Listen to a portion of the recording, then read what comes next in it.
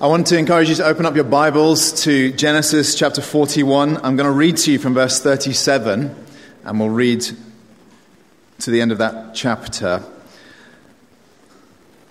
But before we read the passage of Scripture, I just want to lay out just very briefly the context, because otherwise it will make no sense. We have been working through the story of the life of Joseph. And at this particular point in his life, after being sold into slavery by his brothers, then finding himself in prison, 13 years have passed, and eventually Pharaoh, the king of Egypt, calls upon this prisoner who is known for his ability to interpret dreams, and calls him into his presence and tells him these two dreams that he's had. And Joseph explains the meaning of the dreams being that there will be 7 years of famine that follow 7 years of fruit, and that therefore there ought to be an effort to collect as much harvest as possible centrally by the government over the 7 years to come, so that they will be provided for the famine which would follow after. And Joseph lays this all out before Pharaoh and gives testimony to what the living God is going to do, and Pharaoh listens to him carefully. And this is how he responds. It says from verse 37, "This proposal pleased Pharaoh and all his servants. And Pharaoh said to his servants, 'Can we find a man like this, in whom is the Spirit of God?' Then Pharaoh said to Joseph, 'Since God has shown you all this, there is none so discerning and wise as you are. You shall be over my house, and all my people shall order themselves as you command. Only as regards the throne will I be greater than you.' And Pharaoh said to Joseph, 'See, I have set you over all the land of Egypt.' Then Pharaoh took his signet ring from his hand and put it on Joseph's hand, and clothed him in garments of fine linen, and put a gold chain about his neck. And he made him ride in his second chariot, and they called out before him, 'Bow the knee.' Thus he set him over all the land of Egypt. Moreover, Pharaoh said to Joseph, 'I am Pharaoh, and without your consent no one shall lift up hand or foot in all the land of Egypt.' And Pharaoh called Joseph's name Zaphenath-Paneah, and he gave him in marriage Asenath, the daughter of Potiphar, priest of On. So Joseph went out over the land of Egypt. Joseph was 30 years old when he entered the service of Pharaoh, king of Egypt. Joseph went out from the presence of Pharaoh and went through all the land of Egypt. During the 7 plentiful years, the earth produced abundantly. And as he gathered up all the food of these 7 years which occurred in the land of Egypt and put the food in the cities, he put in every city the food from the fields around it. And Joseph stored up grain in great abundance, like the sand of the sea, until he ceased to measure it, for it could not be measured. Before the year of famine came, 2 sons were born to Joseph. Asenath, the daughter of Potiphar, priest of On, bore them to him. Joseph called the name of the firstborn Manasseh, for he said, 'God has made me forget all my hardship and all my father's house.' The name of the second he called Ephraim, for God has made me fruitful in the land of my affliction. The 7 years of plenty that occurred in the land of Egypt came to an end, and the 7 years of famine began to come. As Joseph had said, there was famine in all lands. But in all the land of Egypt there was bread. And when all the land of Egypt was famished, the people cried to Pharaoh for bread. Pharaoh said to all the Egyptians, 'Go to Joseph. What he says to you do.' So when the famine had spread over all the land, Joseph opened up all the storehouses and sold to the Egyptians, for the famine was severe in the land of Egypt. Moreover, all the earth came to Egypt to Joseph to buy grain, because the famine was severe over all the earth." Now, I want to ask you, as I open, why do you think it is that this particular story, the story of Joseph, has been so powerful and resonant with people for all through the centuries, really, and has even gripped the imagination of people who don't believe in God, and they go to see the musicals and so on. And I don't think it's not particularly because the circumstances of his life are ones that you and I would necessarily identify with. He goes through a very unique journey into slavery, into prison, and then becoming prime minister. And I wouldn't want to rule any of that out. It's not impossible, but it's highly unlikely that any of you will face any of those particular experiences. But what does resonate with us, I think, are two aspects to his story. The first is that we find in Joseph a man whose suffering begins to make sense. And that speaks to us because whenever you go through dark seasons in your life and things that you cannot explain, things that really agonize, cause you to experience agony on the inside, one of the things you want to know in that moment is, does any of this matter? Is there hope at the end of this? Is God in it? And so it deals with that aspect of suffering in the life of the believer, but it also deals with this element of obscurity and hiddenness. I think one of the things that captivates us about Joseph is the fact that it just all feels so unbelievable that he could have been so hidden in slavery, in prison, in the darkest part of the nation, and then pulled out of obscurity into a place of unbelievable significance and power and authority. And when you feel that your life is hidden, when you're not sure what God is doing, when you don't know whether he has a plan for you, the life of Joseph speaks about this sovereignty and the authority of God, that he cares about us. In other words, if I can sum it all up, it really is captured by that belief, that confidence. God has a plan. God is in control. God is sovereign. That's why I've been saying to you that I really don't think that the story of Joseph is so much about Joseph. It's really about the living God. Now, this is why when we come to this particular moment in the story, we are reaching a crux where all the years of pain, the 13 years that have led to this particular moment, begin to make sense. So far, he's experienced this relentless darkness and suffering from being 17 years of age. For some of you, that's not so far from the age you are now. For me, it's more than half a lifetime away. But 17 years of age, all through the prime years of his life.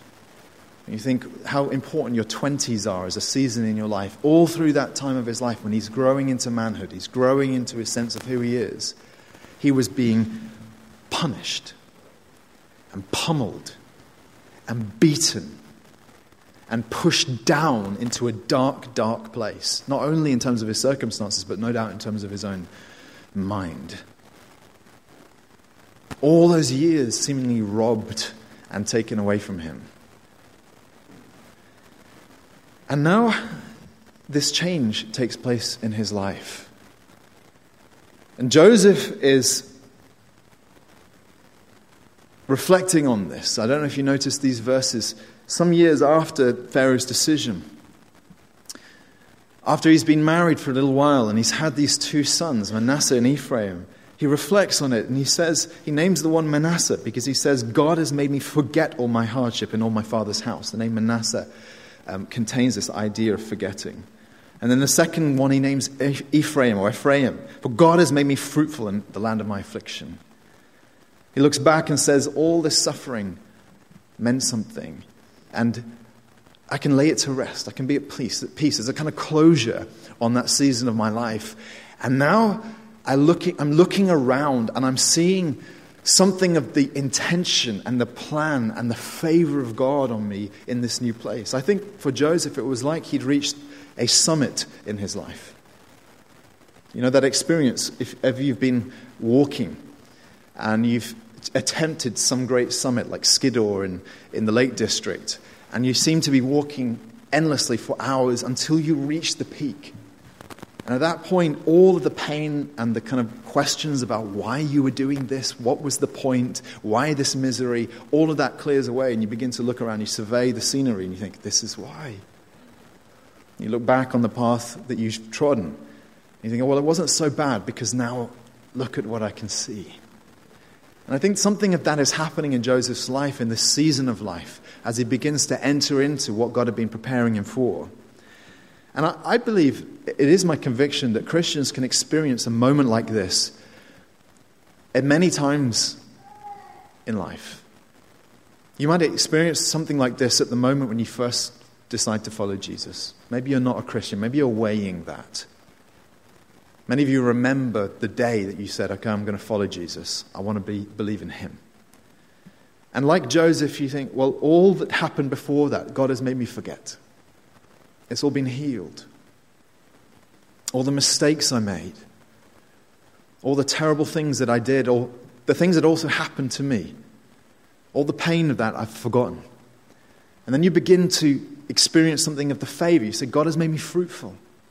He's given me friends I didn't otherwise have, a sense of family with God's people. He's given me a sense of sonship, belonging to Him. He's put me in a good place. That's what it feels like when you first become a follower of Jesus. But you can experience something like this moment numerous times in the Christian life. You go through a dark season, a dark night of the soul. And part of the dawning light that shines on those dark nights is this realization what God was doing, where He's now put me and why He's put me here, why I experienced all of this, why I went through this heartbreak or this pain or this suffering or this loss, and what it's now put in me, how God has prepared me for this particular moment. I think that death will feel something like this for us. The moment we die, it'll be as though all the pain of this life will be erased in a moment. To be in God's presence will be to experience that relief, that exaltation, that sense that everything that was bad in this life has been wiped away. As the Bible says, that He'll wipe away every tear. And what Joseph is therefore experiencing at this particular juncture in his life is this realization: God was in it. God had a plan. And friend, I want us to think about that from the perspective of what it is that God is accomplishing in you and me through the experiences that we go through in life, where you may have asked the kinds of questions that Joseph asked. What is it that God intends to shape and to form in you as a child of God? And what is it all for? What is He doing? And I want to show you a few things that seem to me to be quite evident from this moment, this particular moment that we arrive at in the life of Joseph. The first is this: that God's desire is to make you prepared. God is in the business of formation. The moment you become a follower of Jesus, to become a disciple, by definition, you are being formed and shaped and prepared and changed and transformed. That is the Christian life, a life of preparation. And so, for Joseph, this becomes evident in the affirmation that Pharaoh says over him. He's just explained the dreams and then interpreted to Pharaoh what needs to be done. Did you notice how Pharaoh seems to just be able to see the quality in Joseph? In verse 39, he says, "Can we find a man like this in whom is the Spirit of God?" And then he said to Joseph, "Since God has shown you all this, there is none so discerning and wise as you are." Here we see a man who is ready. But what has happened prior to this moment is not insignificant. He's been through suffering.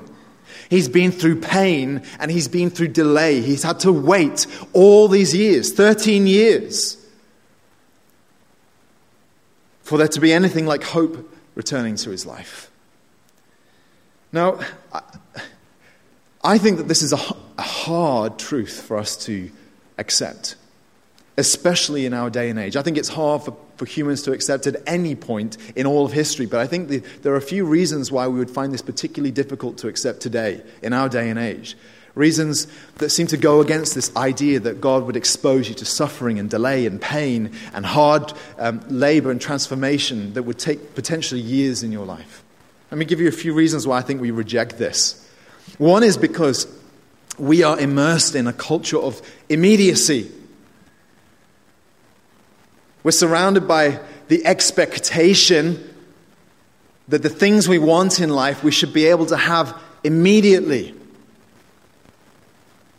One of the great hardships for me in lockdown was that Royal Mail wasn't working properly. My deliveries were not coming on time. The books that normally arrive on cue through my letterbox, what suffering I went through that these things were not arriving on time. We're so impatient. We're so used to things happening instantly. We think that we can become successful overnight. We think we've seen in the dot-com era, haven't we? Companies become bigger in a matter of 2 or 3 years than some of these great multinationals that existed for over 100 or 200 years. And we think this is our expectation. We want to get wealthy quickly, so we buy all these cryptocurrencies and hope that we're going to become millionaires overnight with the 100 quid that we put in. This is the culture, the air we breathe, the thing that we expect in life, isn't it? That there's this sense of immediacy, that everything that you want in life should come to you quickly. We also, I think, a slightly more dark element of our culture is that we have come into a kind of a Western way of thinking that has been described by some as expressive individualism. This is the view that the meaning of life is not to be found out there, but is to be found inside of you and through self-actualization, the expression of your authentic self. This is a message that we're receiving everywhere, all the time, being drip-fed to us constantly. The meaning of life is to self-actualize, to explore who you really are and display that to the world. So the notion that you have to change, or that you must endure pain in order to change, is an abomination in our day and age. No, you don't need to change at all. You just need to reveal yourself. It's the idea, right? You need to just step out and show the world. Be brave. Show who you really are. That's the message that we're receiving constantly, what we praise one another for.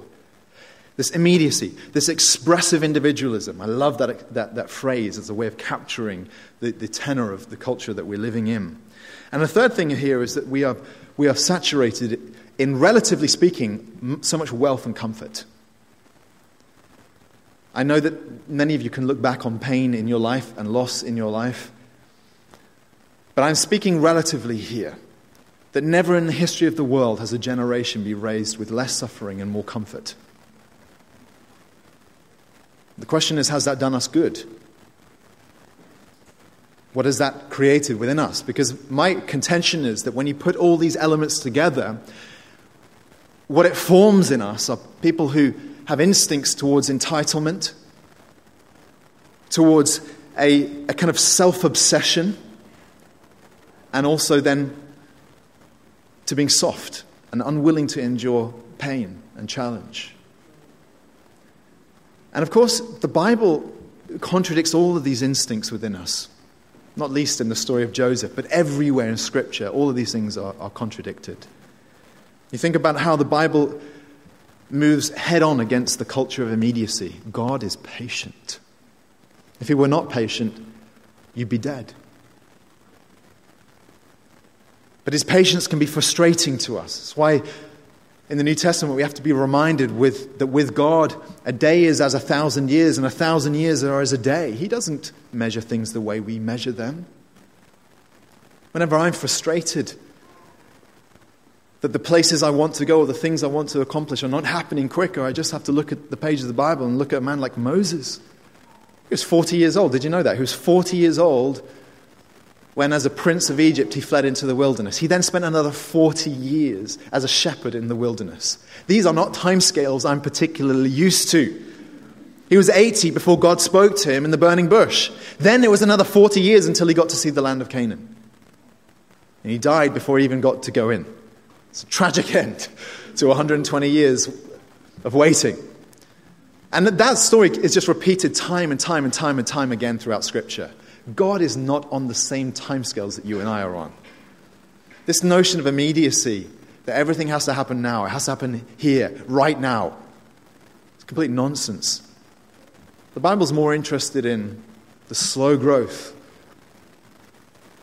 of redwoods and sequoias than it's interested in the rapid growth of grass. God is about forming robust people who are ready to be useful to him.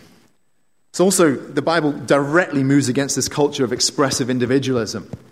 What is the call of Scripture? The call of Scripture is not reveal yourself. The call of Scripture is die. Be transformed into the image of your Savior, the Lord Jesus Christ.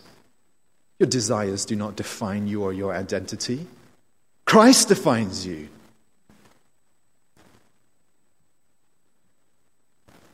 And against this notion of ease and comfort, we have the very sobering truth of Scripture, which is that God himself afflicts his children with pain for the greater purpose of formation. Because he loves you. He loves you. Now, I think you'll agree with me that you can see the necessity of these things in the life of this man Joseph. When God began to take hold of him at age 17 and the events of his life began to rush out of control, we discovered him, didn't we, as an arrogant young man. If there's one thing you know about pride and arrogance in the Bible, it says God lowers the proud. God could not have used him if he'd remained so arrogant, so self-assured, so certain of his specialness. God had to deal with his pride. And then when you encounter him in that moment of testing with Potiphar's wife, that woman who says, "Come and sleep with me." You see there the opportunity for Joseph to forge a life of holiness before the gaze of a living God who he fears. So that much later in life, now, when he's got everything offered to him on a platter, money, sex, and power, his character is formed so that he won't be corrupted by these things. He couldn't have entered straight into what God had prepared for him. One of the great tragedies that has been breaking my heart repeatedly throughout the course of this last year to 18 months has been the story after story of Christian ministers, men that I have admired, whose lives have been entangled in things that they should never have been entangled in, whose ministries have now been destroyed. And many of them started life in ministry far too young. God have mercy on us. Prepare us before you do anything with us, Lord. You think about how God had to expose him to hardship. This was a boy who'd been raised in the kitchen with his mother while his brothers were out shepherding and favoritized by his father with everything on a plate. He was soft. But the 13 years of hardship forged a man who was ready to take on responsibility and leadership. Nothing was wasted, is what I'm trying to say to you. Everything was about God preparing him. Now, you ask, what is the result of all this in his life? And I think it's quite obvious, isn't it? He emerges as someone now ready for the greatest responsibility of his life. His standout quality, the one that Pharaoh puts his finger on, is that he is wise and discerning. That's something I think that's greatly undervalued in our day and age, but which the Bible treasures as a great possession. Seek wisdom, the Proverbs tell us, above everything else in life. Seek wisdom. Seek to grow in wisdom. And I want to say, let me sum up what I've been trying to say to you in a statement here.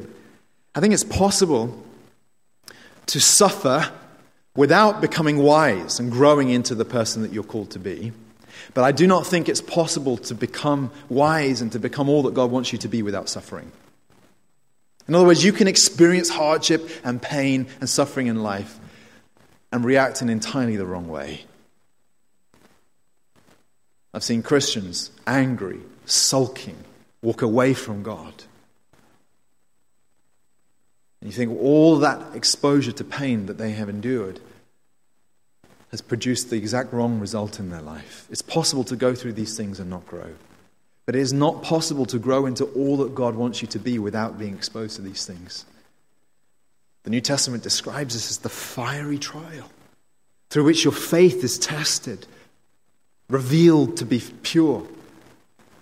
All the dross is burned away from you. Do you see this in your own experience? Are you being prepared? Maybe you're in a hurry. I think the word to you today is slow down. Understand that God wants to go deep, dig deep foundations in you. Are you experiencing suffering and setback? I think the question that a Christian should ask in that moment is, Lord, how do you want me to change? God, what do you want to form within me? Are you striving in this to grow in the wisdom that comes from God? Joseph was acclaimed for his wisdom. Let me read you these verses from Proverbs 2. It says, "My son, if you receive my words and treasure up my commandments with you, making your ear attentive to wisdom and inclining your heart to understanding, Yes, if you call out for insight and raise your voice for understanding, if you seek it like silver and search for it as for hidden treasures, then you will understand the fear of the Lord and find the knowledge of God. What he's describing here is a young person whose whole life is bent on this pursuit. I want to grow in the wisdom that comes from God. When you see people broken down at the roadside, as it were, or wandering off from God, they are people who have given up on that quest and taken the fool's route instead. But Joseph, through all the years of pummeling and hardship and beatings that he went through, was in pursuit of wisdom. God formed it within him and made him useful to himself. God wants to make you prepared. Now, I want to show you a second thing here, which I think is related to this, because it's kind of a consequence of that. That in God preparing you, what he wants to do is to prepare you for leadership. And this is what we see being revealed in the life of Joseph. I'll just read you a couple of verses by way of reminder. How Pharaoh then said to Joseph, "You shall be over my house, and all my people shall order themselves as you command. Only as regards the throne will I be greater than you." And Pharaoh said to him, "See, I have set you over all the land of Egypt." In drawing out this element of leadership, I want to use this term leadership in the broadest possible sense, because I think we can easily get a bit confused by what we're talking about here. For Joseph, evidently, the leadership that was conferred upon him was something like absolute authority. And just by the way, as an aside, isn't this an interesting phenomenon that mirrors our recent experience? That so often when nations go through crisis, power is ceded from the populace and given to those in control so that they can hopefully fix it. I could not have imagined 2 years ago being told whether I was allowed to leave my own home or not. But that's the kind of, we're talking about something like that going on in the experience of Egypt at the time, where all this power was being delivered and concentrated in this one man, this man Joseph, who, thank God, was ready for it, quite unlike so many rulers in our day and age. We see it centering on him, and so Pharaoh gives him a signet ring that confers authority to make laws and make decisions. He garbs him in a beautiful robe. Remember, he was stripped of his robe when his brothers sold him into slavery. Now everything that was broken is being healed. And he gives him a platform, a kind of a position of affirmation. Says, "Ride in this chariot, and everyone and those who ride in front of you will shout, 'Bow the knee.'" I don't think this is likely to be your experience. I don't want to disappoint you, but I just want to lay that out to you right now. Let's just set our expectations at the right level here, shall we? But for you, look, for each one of you, it will look different depending on what God intends and plans for your life. The Bible, in describing to us leadership, shows us that this can be in very small sphere all the way through to the greater spheres. And God's in sovereign control of what he does with your life. The first, most primary, fundamental level of leadership in the life of the Christian is learning to lead yourself. Self-mastery, self-control, a fruit of the Holy Spirit, we're told in the New Testament. That whereas formerly you were following the passions of your flesh, the New Testament says, you were a slave to your own desires. The first element of leadership that begins to take place when Christ gets hold of your life is learning to rule your own life under the authority of Jesus. But then there can be expanding spheres of leadership that God releases you into. Think to the men here. The Bible is clear that God calls you to lead in your household, within your marriage, and over your children. You think about how God could take any of you, men and women, put you into positions of influence and leadership in the workplace or in business or in government. Perhaps in church. It's really up to him, isn't it? But God puts us where he wants us. In small places or great places, it doesn't really matter. And also that the authority that he confers upon us can be informal or formal. It can be kind of soft power or hard power. In Joseph's life, clearly this was an institutional power and authority that God conferred upon him. And this can happen to individuals. I've known Christians be put in all kinds of unexpected places in life because God wanted them there. But sometimes it's more through the kind of the person that God forms in you that just seems to influence everyone around you. I don't think there's any point in people whining about desiring leadership. Just be a better man or woman, a more Christ-obsessed person, and you will find that others want to be like you. You become an influencer, not in the social media sense of the word. Let's reclaim that word, shall we? For the redemptive power of God. Shut down your social media accounts. Shun all of that. Pursue Christ and people will want to follow you.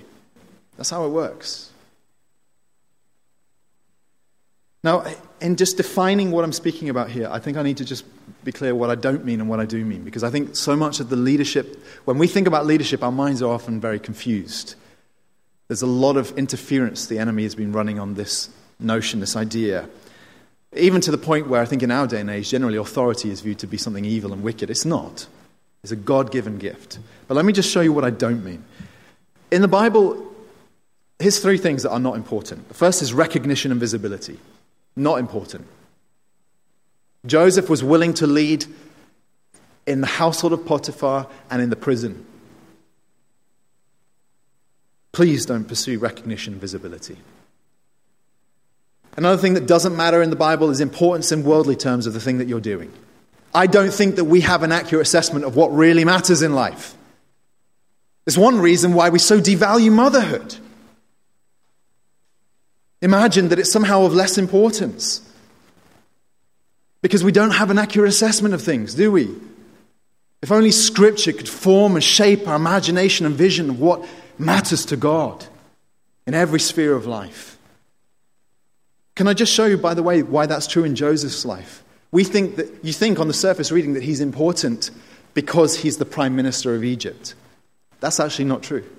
He's important because he's going to be the savior of his own people, his brothers, the Hebrews. Even that is obscured up to this point. That's the real plan of God. Being prime minister was incidental to the plan of God. He's going to save his brothers from starvation. You cannot know whether the place that God has put you, what it is accomplishing in his plans and purposes in an eternal sense, by measuring it by worldly standards. You cannot, friends. That's why I mentioned motherhood. Because I think, when you think about the great men of God through history who preached the gospel, I think particularly of John Wesley and Charles Wesley, do you know that behind there was the mother Susanna Wesley who prayed over them every day? She had so many children, the only way she could find some quiet in her life was by putting a tea towel over her head and then praying in a corner with a tea towel over her head. There would be no John and Charles Wesley, whose ministries changed the world through the establishment of Methodism, if it were not for Susanna Wesley. And I suspect that she'll have a greater reward than they did. Praise God. Let's not apply our stupid ways of measuring things according to worldly terms. And that's just one example. We could multiply examples. Don't pursue earthly rewards is another thing. Joseph was remunerated well, admittedly. I don't think any of that really mattered in the grand scheme of things. He was willing to serve God in obscurity in the prison, wasn't he? What does matter then to God is this. God is looking, first of all, for people who are faithful. Faithfulness means a consistency in your life, that you will walk God's way and not veer off course, and do what he set you to do without giving up. That's faithfulness, biblically speaking. It's clinging to the promises of God. Sometimes when everything around you looks like it's broken and falling apart. Faithfulness is plodding with Jesus. And that's the kind of man that Joseph had become in his hiddenness. Another thing, biblical element of leadership is trust. The belief that God alone puts us where he wants us under his sovereign plans and purposes. Joseph did not design his own career. How could he? God promoted him. The Psalms say that promotion comes neither from the east nor from the west, but from the Lord. It's a conviction I believe in the deepest part of my gut that Christians need to trust God with their steps. And another element here is service. Realizing that wherever God puts you, you are there to serve him. When you grasp that, it will transform your attitude to the things that God has put on your plate. Your friendships, your service of the church, parenting, marriage, work, singleness, everything that God has laid in front of us will become transformed when you say, everything that I'm called to do is done for the glory of God. I'm serving him with the things in front of me. And Joseph's story, seems to me, underlines this vision of the authority of God. He's in control of your steps. We focus on serving him. Let me sum it up like this. I think that as Christians, you should not concern yourself with the where, the what, or the how, but only with the who. With the certainty that you're living for Jesus. This brings me to my last point. A kind of consequence of these former points. God wants to prepare you. He prepares you for leadership in order that, number 3, you would be fruitful in your life.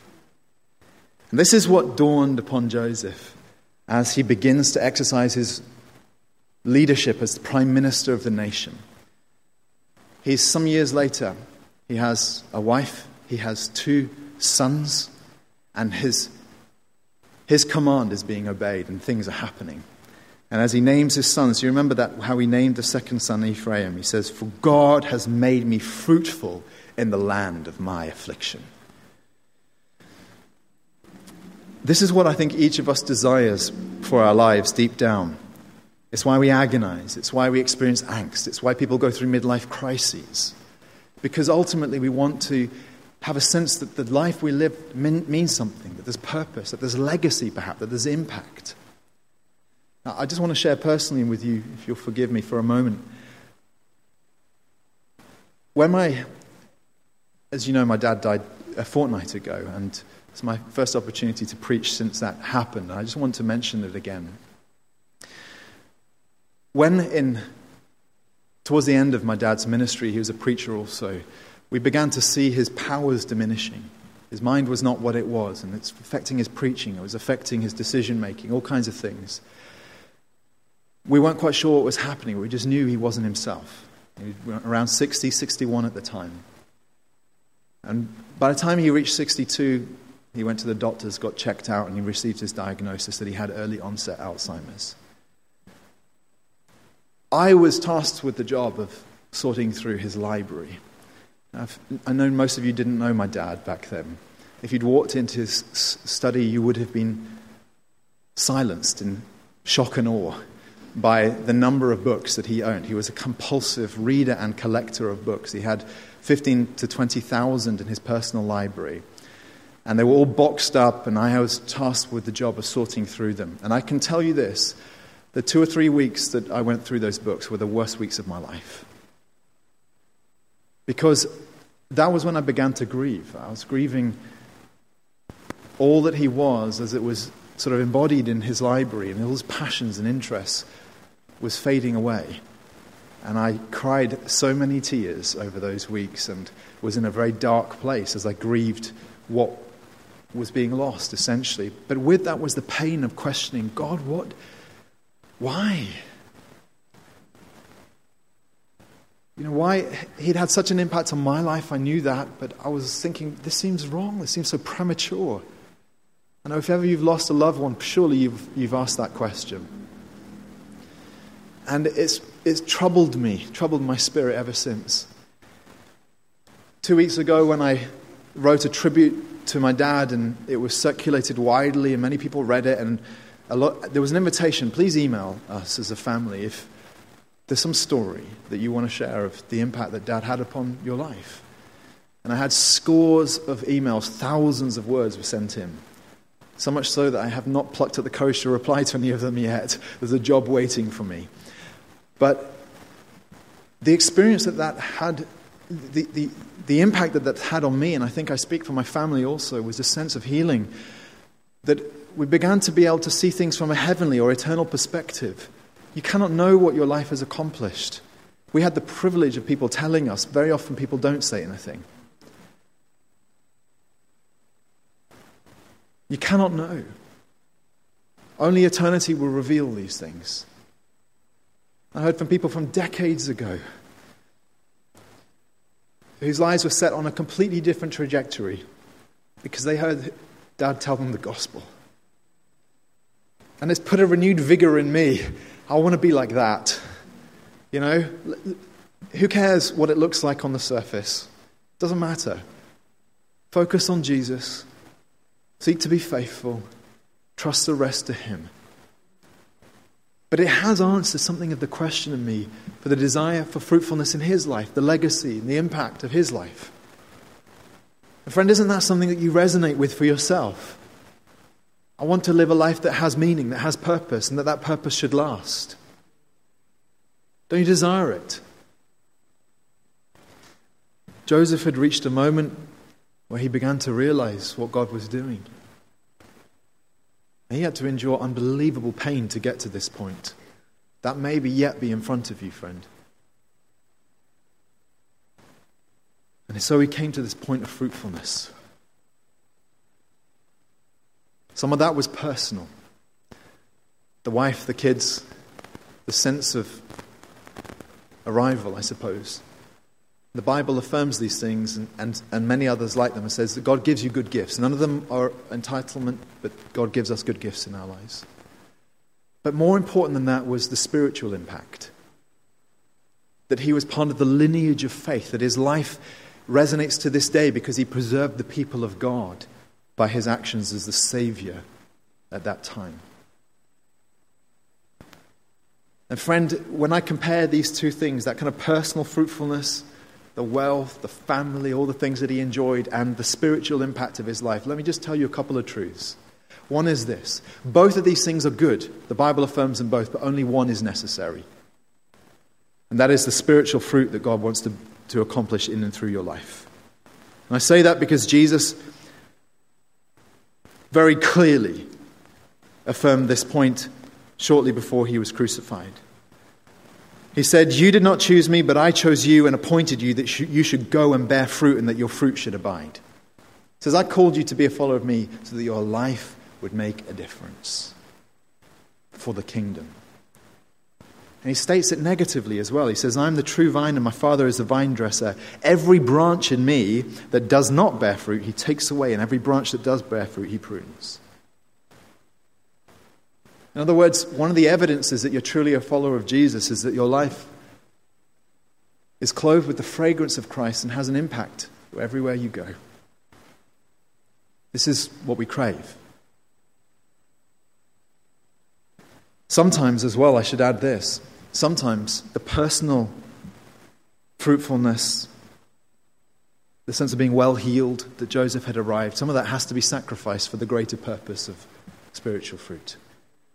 Jesus said, "Foxes have holes and birds of the air have nests, but the Son of Man has nowhere to lay his head."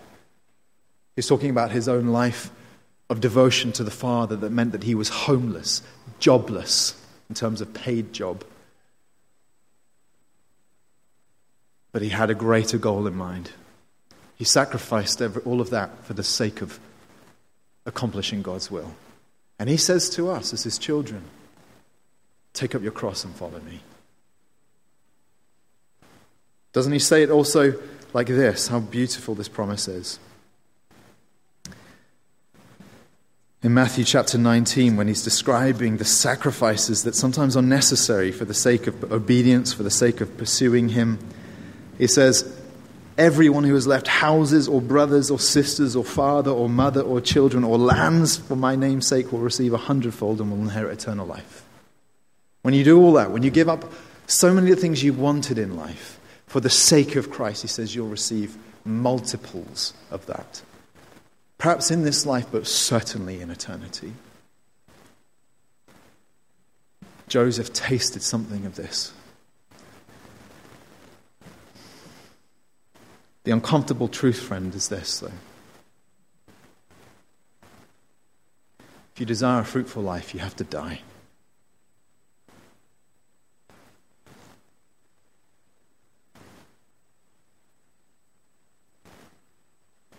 Jesus said, "Unless a grain of wheat falls to the earth and dies, it remains alone. But if it dies, it bears much fruit." That was the story of Joseph's life. He had all these dreams as a jumped-up 17-year-old, and they all had to die. He had to be buried.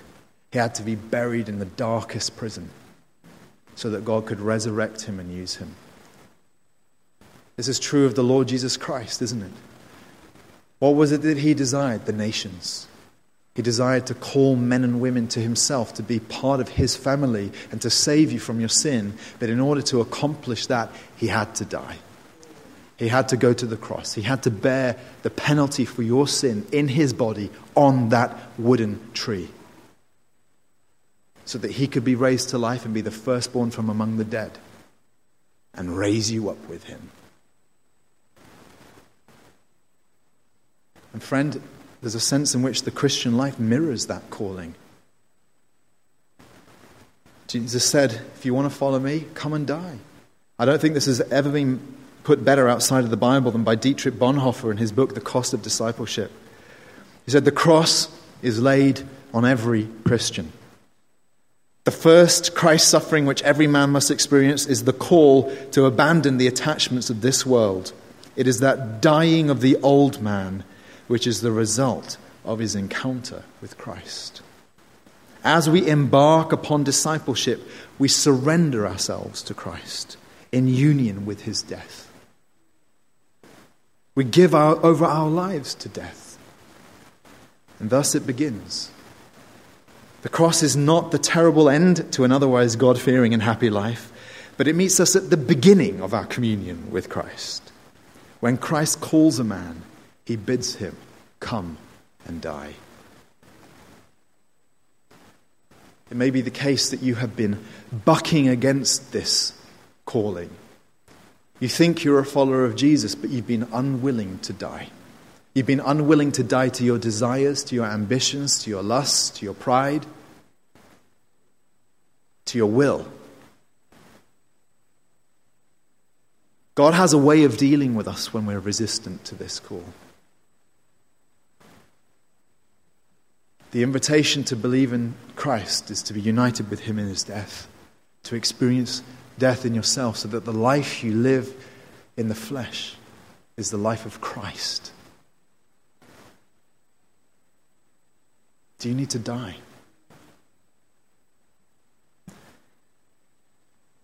This is the gospel. Christ died to gain you. Now you died to belong to him. I want to lead us in a prayer of response. Joel's going to come and help us respond also in song and in worship.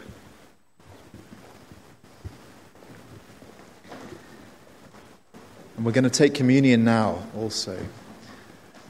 We're going to take the bread and the wine, consume the body and the blood of Christ, and so partake in his death on our behalf. And friend, I want to encourage you, don't eat the bread, don't drink the wine, unless there is a yes in your spirit. He died for me, and I want to die to myself in order to live for him. Anything less than that is hypocrisy. But as we eat and as we drink, let this moment be a moment of sweet confession and repentance. A moment when we can come to him again and say, Lord, be master and ruler of my whole existence. Where I have complained, desired, run counter to your will, crucify me so that I can live for you. Let's bow our heads. Father, we want to acknowledge, as we look at the life of Joseph, the great power and sovereign authority of you, the living God. And confess that from our small, myopic perspective, we cannot possibly understand the grander purposes and your intentions for us.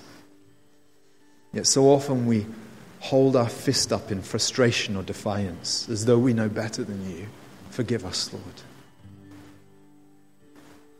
And teach us what it is to renounce ourselves so that we can possess Christ. Die to ourselves so that we can belong to you. Surrender and submit to your sovereign hand so that we can be used by you. And lead us in your plans and purposes, we pray. In Jesus' name, amen.